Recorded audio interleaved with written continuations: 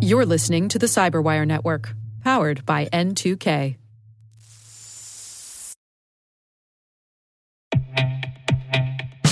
And now a word from our sponsor, SpyCloud, the leader in operationalizing cybercrime analytics. Traditional threat intelligence is a thing of the past. Cyber criminals are stealing vast amounts of credentials, session cookies, and financial data every day, and it's hard to keep up. SpyCloud is the trusted partner businesses turn to fully understand their darknet exposure risk and neutralize threats before it's too late. SpyCloud alerts your organization as soon as an employee or customer's data appears on the darknet, so you can act faster than bad actors to prevent cyber attacks like ransomware, session hijacking, account takeover, and online fraud. With insights from the industry's largest repository of recaptured data, protect the digital identities and systems most important to your business. Get your free corporate darknet exposure report at spycloud.com/cyberwire and see what information criminals have in their hands today. That's spycloud.com/cyberwire.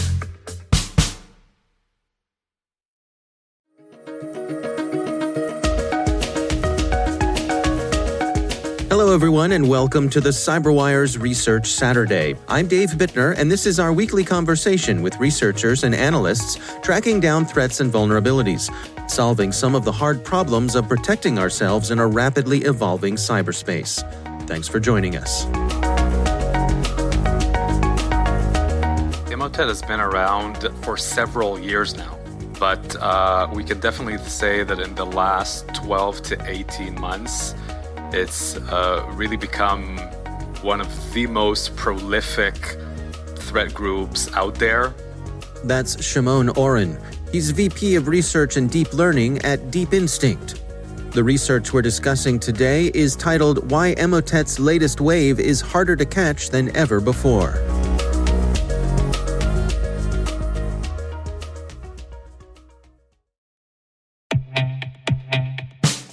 And now, a word from our sponsor, 6sense.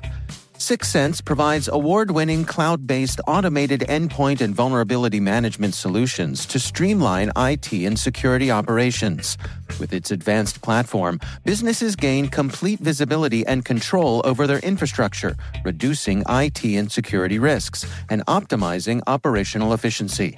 With 6sense, you'll get real-time alerts, risk-based vulnerability prioritization and remediations, and an intuitive automation and orchestration engine so you can focus on your core business goals, confident in the knowledge that your enterprise is secure, compliant, and running smoothly. To learn why enterprises choose 6sense, visit 6sense.com.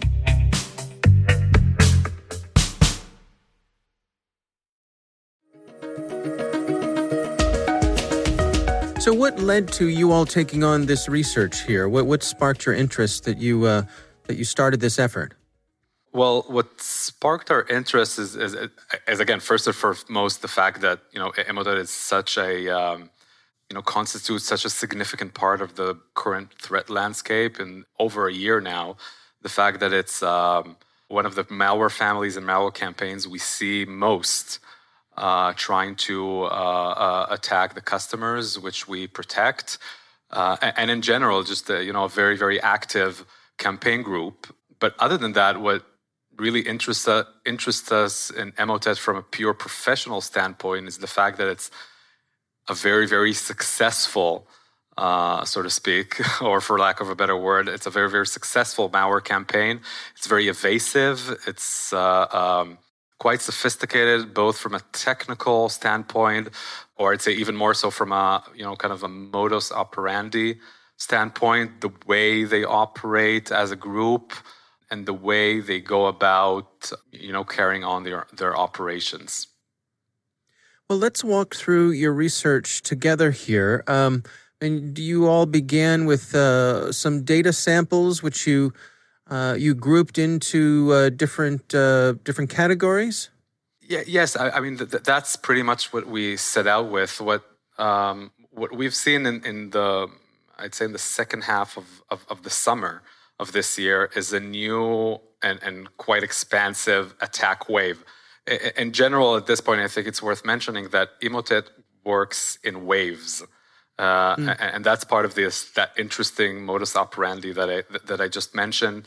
Unlike other malware campaigns that have a certain period, it could be rather short. In some cases, if it's more successful, it can be a bit longer. But usually they have a defined and rather specific period in time in which they're active. Emotet has been quite different in that it comes and goes in waves. There are periods of very, very high activity where literally hundreds of thousands of variants are created and hundreds of thousands of targets are targeted and unfortunately in some cases infected.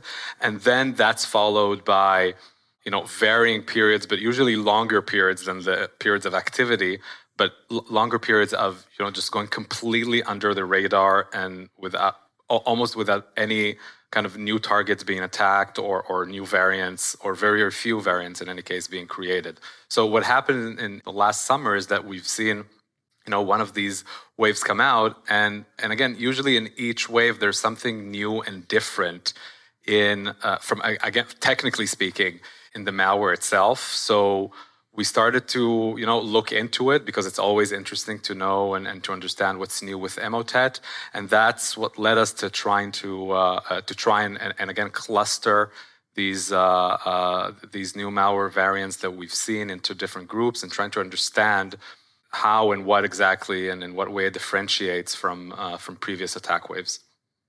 Well, let's go through it together. I mean, can you share the story with us? What did you find in this latest wave from Emotet? So we found something very, very interesting. And one of our most interesting findings was the fact that Emotet actually uses and embeds into the malware sample that are propagated as part of this campaign a lot of benign code and benign, or just simply, and what I mean in benign code is, and more specifically I'd say than that, is code segments or just different binary sequences that are found in operating system files coming from Microsoft or from other very, very popular or prolific benign software. And it does that specifically in an attempt to evade AI-based solutions that are more susceptible to that kind of attack, where if you inundate the malware samples with a lot of benign content, and especially benign content that AI solutions, or in general endpoint solutions for that matter, would very, very much want to refrain from triggering on, because they would deem as false positives. So having that kind of content be embedded in the malware sample really helps at evading security solutions. In a lot of cases, that was what happened. And we could see across multiple samples specific code segments taken from different Microsoft or Windows in general DLL and injected or embedded somehow into the malware samples. So that was one thing. And the difference between the different clusters that we found is that we found different clusters of that attack wave to just contain different types or different kinds or different content of actual benign code, whereas the malicious activity itself, the malicious code and the malicious business logic were similar.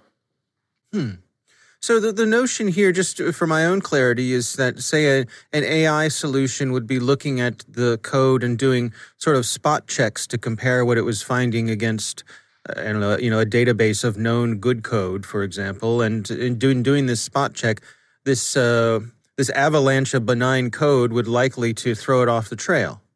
Pretty much, yeah. Yeah. Well, take me through the actual encrypted payload, the part of the malware that is specifically of interest here. Yeah. So that's another part, by the way, of how and why Emotet is that successful. Because other than having most of the exposed content of the malware sample actually be benign code, or again functions taken from DLL or resources taken from Microsoft DLLs, etc. The malicious business logic is encrypted, at least as far as when you look at the file statically. Nothing that's intrinsically malicious pops out because it's all encrypted. So again, if you look at it statically, what you have is a bunch of what would seem to almost everybody pretty much benign or even very, very benign content. And other than that, the rest would just be encrypted. What we did, and as part of our research, is understanding exactly where and how is that encrypted payload kept within the file. What is the flow that happens in runtime that decrypts it and then runs a certain kind of shell code that then in itself decrypts another layer, which is where the actual malicious business logic resides. So you have multiple stages of decryption and deobfuscation that take place until something bad really starts to happen. But again, I mean, in runtime, it happens pretty fast. I mean, it's not that it takes eternity, but when you come and look at it and try to reverse engineer it and then debug it, etc., it takes quite some time to figure out what's going on. And can you walk us through? I mean, how did you reverse engineer the malicious part of the code here? How did you get into that encrypted data? So again, it involved a lot of work with tools like IDA and other analysis tools, running it on VMs and looking at with different types of memory forensic tools, trying to understand exactly what happens in memory as we continuously debug and run it and decompile it. It took quite some effort, especially again because there are several stages that take place until the full malicious business logic is discovered. So, and the main crux of it here is understanding where exactly is the decryption key found, and how is it, where exactly it appears in memory during runtime, where it's kept, and then how it's used to decrypt the content. That was the crux of what we needed to understand in order to fully analyze and then of course going on to explain and share with the community what's exactly going on there.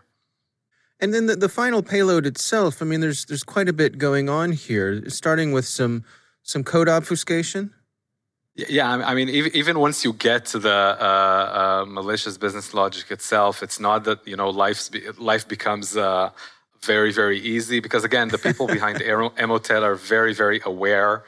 And other than what I'd call evasion techniques, which is again, the benign code and the encryption that, when you look at the file statically, you don't really see the malware itself. They use a lot of other techniques that are more geared towards, anti-reversing, anti-debugging, and making the researcher's life harder, even once they've already, understood that this is malware and they're analyzing it. So yeah, it's not that it becomes easy. It's pretty good code, and there are a lot of additional internal obfuscations and different kind of fuzzing, I'd say, methods that lie in there that makes our lives as researchers harder. But we're happily we're used to it. So, or fortunately, we're used to it.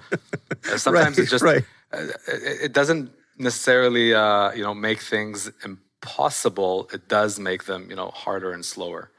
But we're persistent, just as they are. And so the ultimate functionality of Emotet, of this payload, is what? What is it setting out to do here?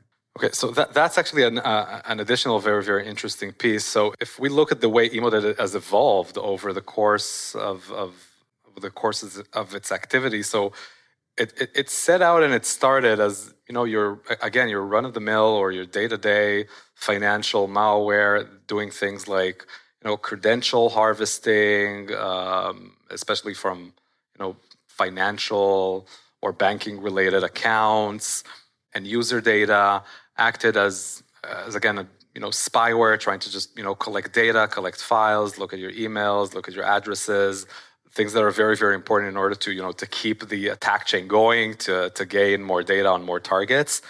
But then as it became that successful, and as evasive as it is, and really malware, if you look at Emotet in general, it's one of the malware campaigns with the highest infection rates. Then what it become is it's now Emotet is more of a platform for other second stage malware to come after it. And now the thing is, even if that second stage malware in and of itself is not that successful, is not that evasive, doesn't have that high of an infection rate, once the machine has already been compromised and infected with Emotet, and Emotet, does its thing on that machine, lowers security settings, completely removes different kind of security software, escalates privileges, etc. It's pretty easy to then, land whatever type of malware that we want onto that compromised device and then do, pretty much as we wish.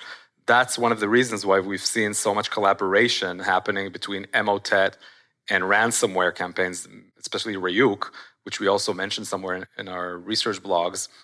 Ryuk has become a very, very, very common second stage after an Emotet infection, whereas Emotet comes in, does everything that it normally does, taking out data, compromising the machine itself, can move laterally, steal, banking information, etc., or steal the data itself. And then there also comes the ransomware attack, where the data that remains on the machine is encrypted, and then a ransom payment is demanded in order to decrypt the content. So, and these are very, very devastating and disruptive attacks when they happen in enterprises or actual organizations.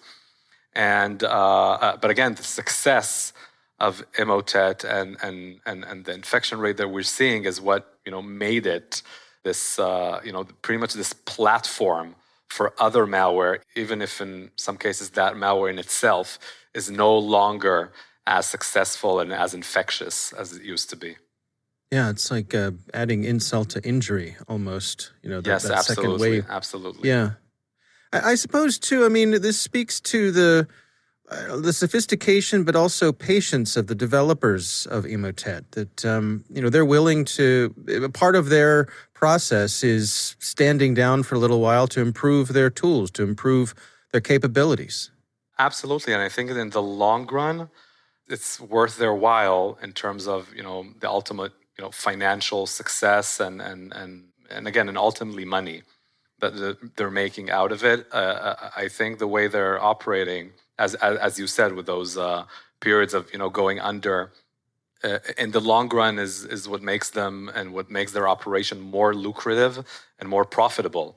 They have that that understanding that wasting all your ammunition and being exposed and transparent for a long period of time will actually make you less evasive, less infectious, and will allow the industry, the cybersecurity industry, more time to learn, to adapt to your operations and to your specific techniques and procedures.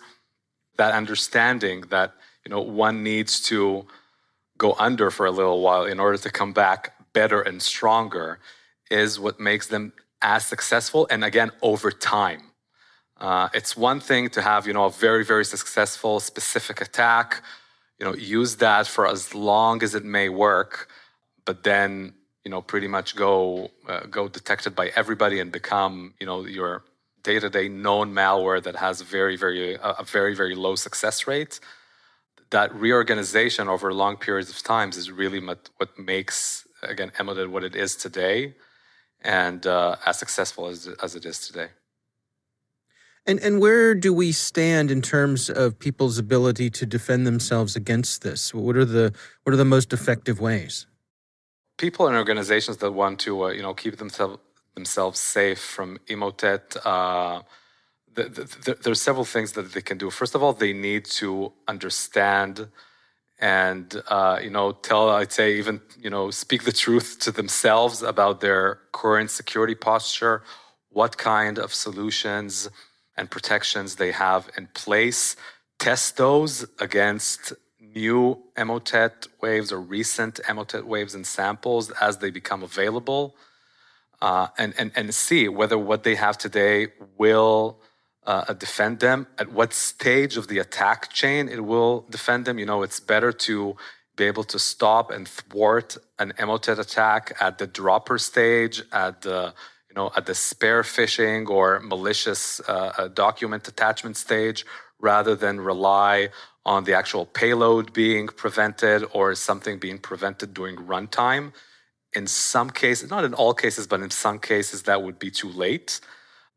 So first and foremost, my answer would be understand what is your current protection level against threats as sophisticated as Emotet, and with regards to the protection you have in place, where in the attack chain it's exactly found and how early it is. Because the earlier it is, the value, as far as the security value you'd gain from it, is much higher. Other than that, I think it's very, very important for organizations to be very well informed of the actual, the TTPs, the techniques, the way the malware itself operates. They can do that by, getting themselves familiarized with the research content that's out there about Emotet and its behavior, so that in the case that they are infected, or they have a certain fear of being infected, they would know what exactly it is they need to look for. What are the assets that need to be, either disabled or protected first? Basically, to make sure they have all the knowledge and the right tool set in order to deal with, unfortunately, a potential Emotet attack. So those are the two main pieces of advice I would give to organizations. And there's a lot of research content and analysis out there about Emotet throughout its period of activity. But, by, research blog and research pieces like we've put out there, but also that a lot of other of our colleagues and competitors as well in the community have put out there. There's, there's ample amounts of materials available out there to get familiar with.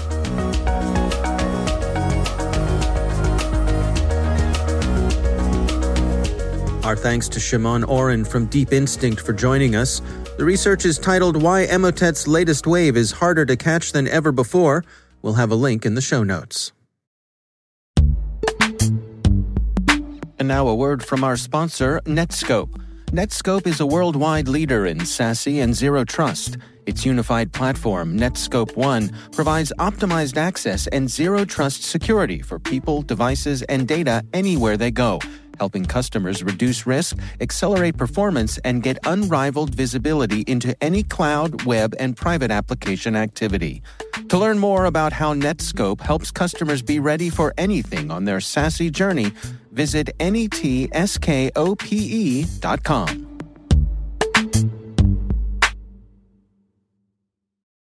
The CyberWire Research Saturday is proudly produced in Maryland out of the startup studios of Data Tribe, where they're co-building the next generation of cybersecurity teams and technologies. Our amazing CyberWire team is Elliot Peltzman, Puru Prakash, Stefan Vaziri, Kelsey Bond, Tim Nodar, Joe Kerrigan, Carol Terrio, Ben Yellen, Nick Valecki, Gina Johnson, Bennett Moe, Chris Russell, John Petrick, Jennifer Iben, Rick Howard, Peter Kilpie, and I'm Dave Bittner. Thanks for listening.